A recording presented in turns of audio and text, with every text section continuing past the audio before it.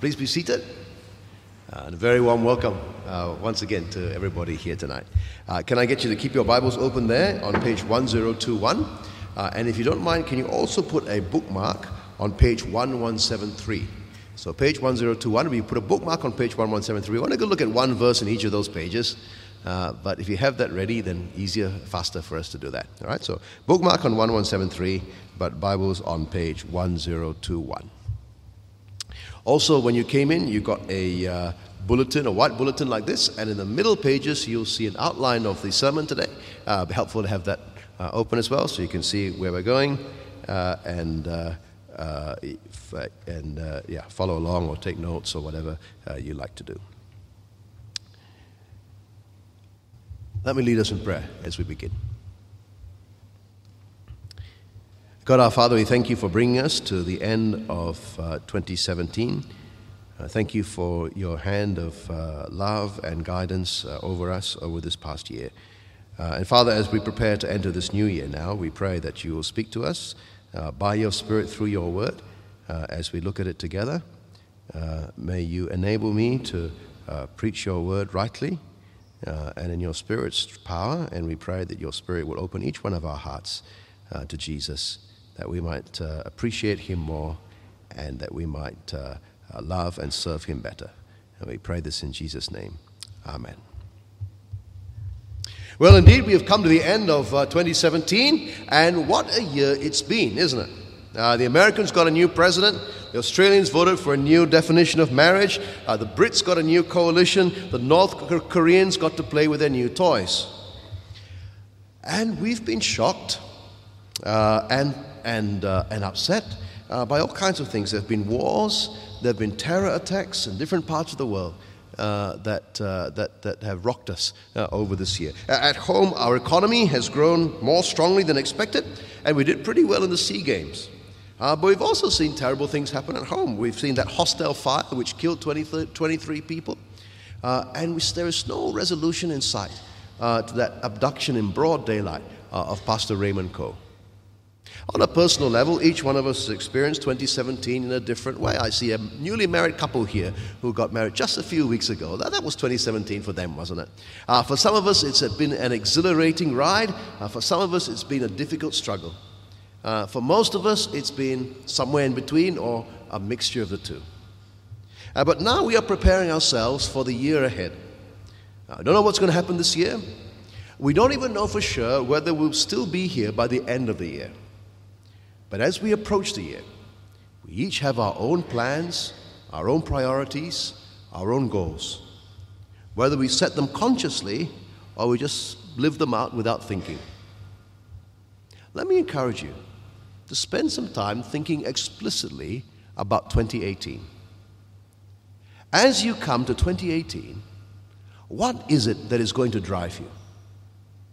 What is it that's going to be your motivation, your reason for getting up in the morning? What's going to be your overarching goal, the thing that all other goals and plans are just part of and secondary to? What will you live for in 2018?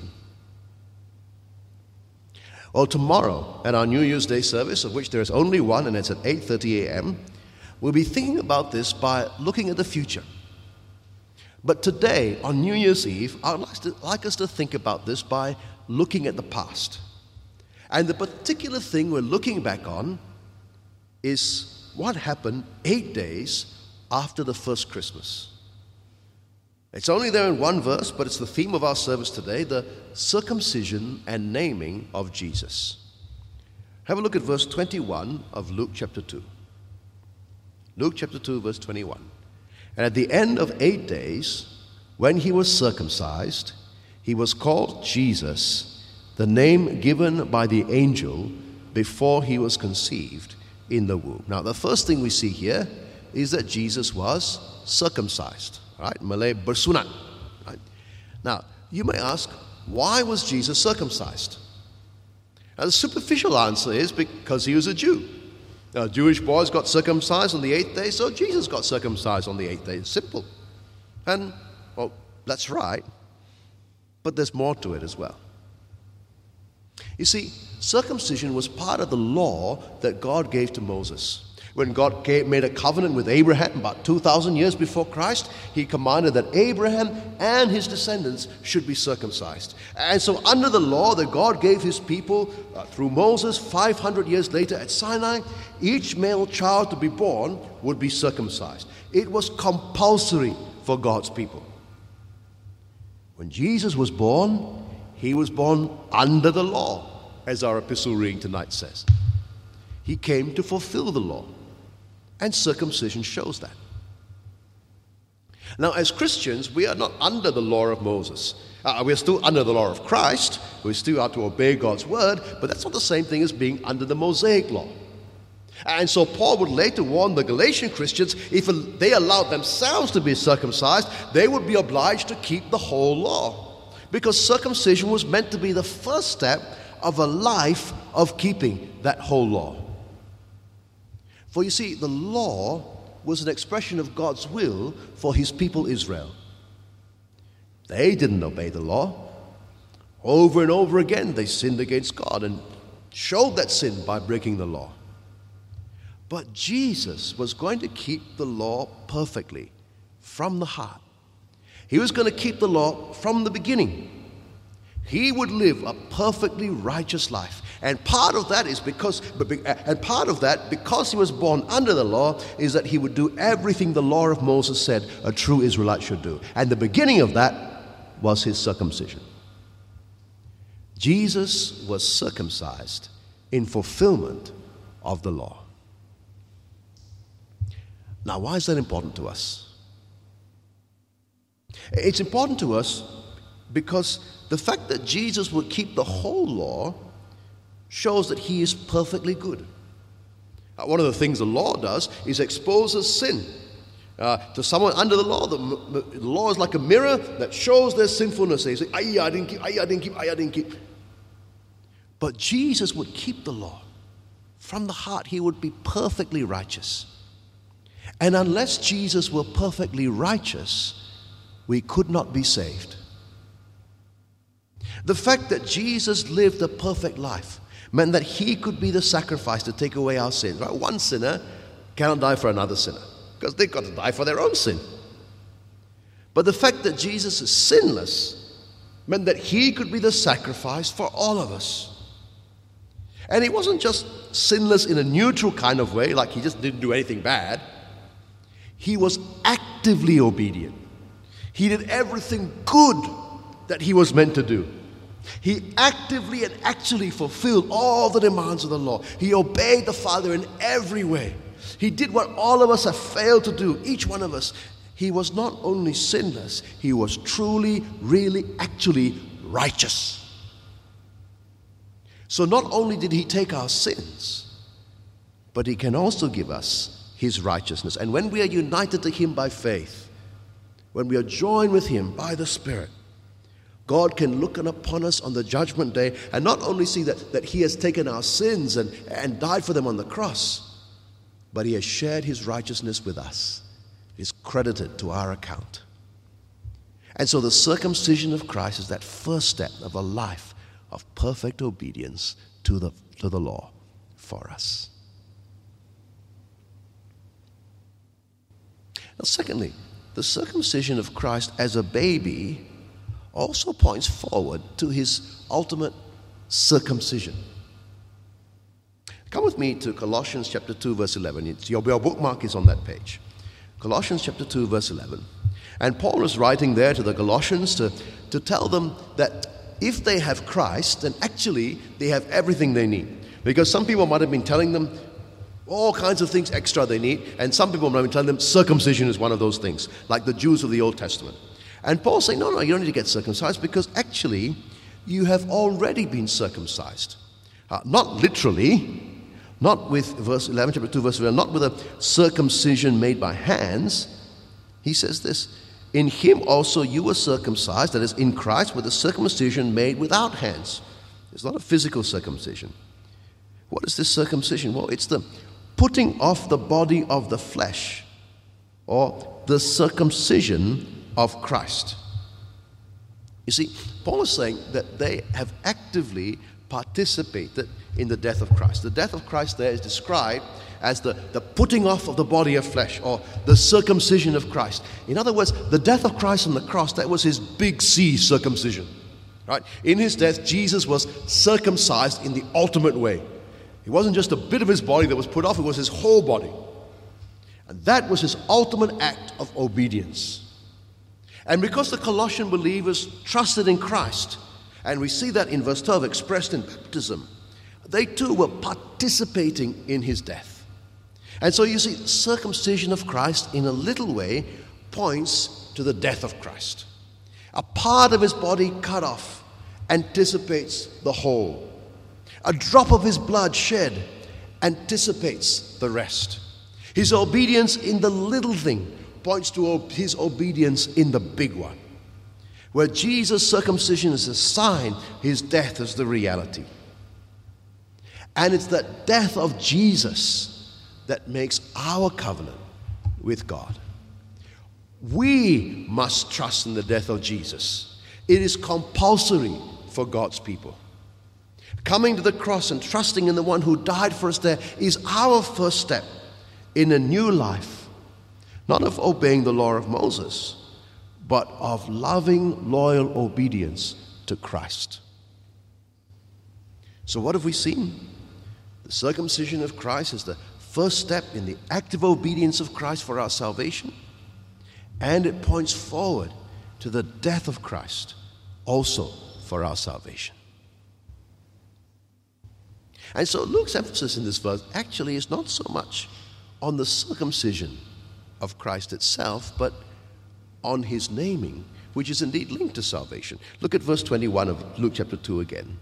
It says, "At the end of 8 days, when he was circumcised, he was called Jesus, the name given by the angel before he was conceived in the womb."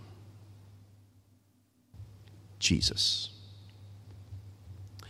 Now, the name Jesus was not a unique name. Right? It's not like he's the only one to be called that name. Nobody else in the world. No, actually, it's not unique. It's quite a common name. However, it was a specific name. That was the name he had to be called, because God had determined that and communicated that beforehand. So even before he was conceived, back in chapter 1 of Luke, God sent the angel Gabriel to Mary to tell her what was going to happen, and he said to her, "You shall call his name Jesus." And now he is called Jesus. But why Jesus? Well, Jesus, or the Hebrew word Yeshua, means Yahweh saved, Yahweh being the personal name for God. And in Luke's gospel up to this point, we see hints of what this means. In Mary's song, which we sang just now, she rejoiced in God her Savior as the one who reverses situations in fulfillment of his promises. Zechariah had promised back in chapter 1 that John the Baptist would prepare the way for Jesus to give his people knowledge of salvation. How? In the forgiveness of their sins.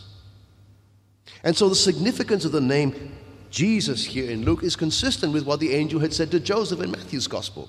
"You shall call his name Jesus, for he will save his people from their sins."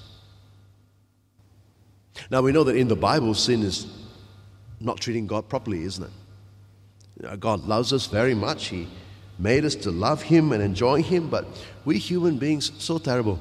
What we've done is we've liked all the good things that God gives us, but we don't want to treat him the way he deserves. And imagine how awful it would be if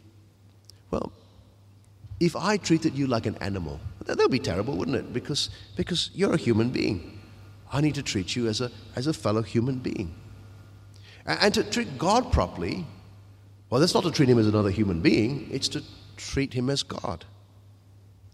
To treat each other properly as human beings, we need to love and respect each other. To treat God properly as God, we need to love him, obey him, and worship him as he deserves. And for the Jews who are under the law of Moses, the way to do that was expressed in the law. But even for us today, as we read the Bible and apply it, we can see what God expects of us, and we know that we all fall short. every time I do something wrong, I'm disobeying God and I'm not treating Him properly. And when I don't treat you properly, God's not going to say to me, never mind, Andrew, doesn't matter, right? Because you matter. You have dignity and worth as a human being. And when we don't treat God properly, He's not going to say, never mind, that doesn't matter. Because God matters. Sin must be punished. And God is so infinitely holy and majestic and good. He matters so much that we could never finish paying off the punishment for that. That's the big problem of sin. And yet God loves us so much. His heart goes out to us even when we haven't treated Him properly.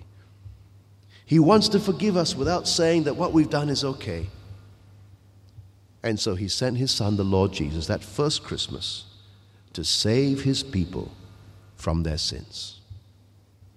And we've already seen how He would do that. He would live that perfect life under the law, beginning with His circumcision. And then on the cross, He would bear the curse that ought to come from disobeying the law. And He would bear the curse on behalf of all who sinned. Whether it's the Jews who failed to keep the law of Moses, or the Gentiles who disobeyed what they knew of God. He would die on the cross to pay the penalty of our sins on our behalf, so that we can be right with God, not by obeying the law of Moses, but by faith in Him. And so that we can receive the Holy Spirit who will enable us to obey Jesus as our risen King, the Spirit who will change us step by step to become more obedient to His will and more like Him in our characters. So then, friends, how should we respond to this as we prepare for 2018? Two things. First of all, we must be thankful. We must be thankful. We have seen the circumcision of Jesus was the start of a perfect life lived on our behalf. A life that was offered in sacrifice at the end of it so that we can be saved. If we belong to Jesus, then let us live 2018 as people who are always thankful for what He has done. May I suggest that in 2018 we each take a few moments each day to give thanks to God for what He has done for us in Jesus. If every day in 2018 I look at my own life and confess my sins, well, I will know that I am a sinner and cannot face a holy God on my own. But if every day in 2018 I also look at my Savior, I will know that He lived that perfect life, that He died for me on the cross, that His righteousness is mine, and that I am completely accepted by God in Him. And if I do that, then every day in 2018, I will be grateful. Friends, let us make sure that in 2018 we cultivate an attitude of thankfulness and praise. And we express that thankfulness in the way we live. Which brings us to the second point. We must be changed. We must be changed. Jesus didn't save us from the penalty of sin and give us His righteousness so that we can simply keep on sinning. He did it so that He could have a people who are holy and zealous for good works. He saved us from the law, not so that we can be lawless, but so that we can obey Him from the heart in the way of the Spirit. We're not under the law of Moses. What marks us out as God's people is not circumcision. We are under the new covenant, and what marks us out as God's people is the Holy Spirit living in us. And the Spirit changes us. He wants us to live to please God from the heart. A Spirit gives us His Word, the Bible, and by powerfully applying that Word of God to our lives, He shows us how to live to please Him. And we who are God's people show that we are God's people by living our lives according to His Word. And let me say, brothers and sisters, that transformation is an ongoing process. There is not one of us in this room who can say that we've made it. Each one of us needs to grow in holiness and godliness in 2018. And even though the Spirit leads us and changes us, it's not automatic. Sometimes it's hard. It's a fight. For different ones of us, it's going to be different. How about you spend some time? Ask God to show you. What does He want to change in your life in 2018? What does He want to change? For some people, it's going to be in the area of honesty and truth-telling. And that'll change the way they work. For some people, it's going to be in the area of caring for others and making time for them. And that's going to change the way they treat their spouse or their parents or their children. For some people, it's going to be in how they express compassion for the poor and the downtrodden. For some people, it's going to be how they control their temper or their tongues. For some people, it's how they control their sexual desires. For some, it's how they use the internet or their smartphones. For some, it's how they use their money or their time. But if you and I are going to live for Jesus in 2018, there will be things, big or small, that the Spirit wants to change about the way we live. There will be things. Are we open to that? Are we ready to change? Becoming more like Jesus, that is more important to God than success in any other area. And as we set our priorities, that is what ought to be the most important thing for us.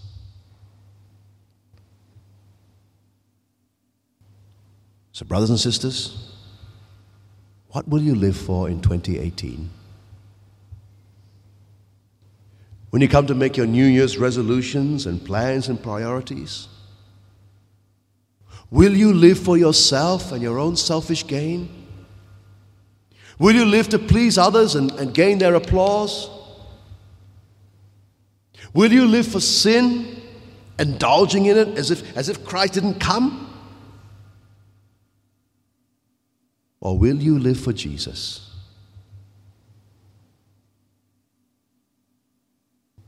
If we live for Jesus, our greatest priorities in 2018 will be that we love and appreciate Jesus more, that we become more like Him in our character. And that's going to be different. How that is will be different for each of us. And that we better serve Him with what He has given us. Jesus was circumcised, lived, died, and rose again for you and for me. Let's live for Him in 2018. Let's pray.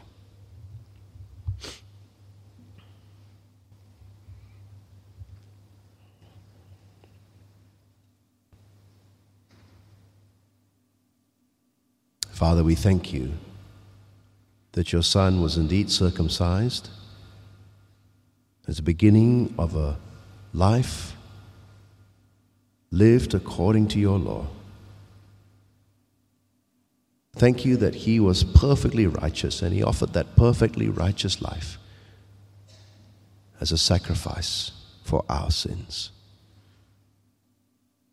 Thank You that through Him indeed we know that Yahweh saves. Father, we pray in 2018 that we would see Jesus more clearly, that we would love Him more dearly, that we would follow Him more nearly. Father, we know that what that looks like is going to be different for each one of us. Please give us hearts that love Jesus and allow Your Spirit to change us, to show us where we're going wrong, where we need to repent.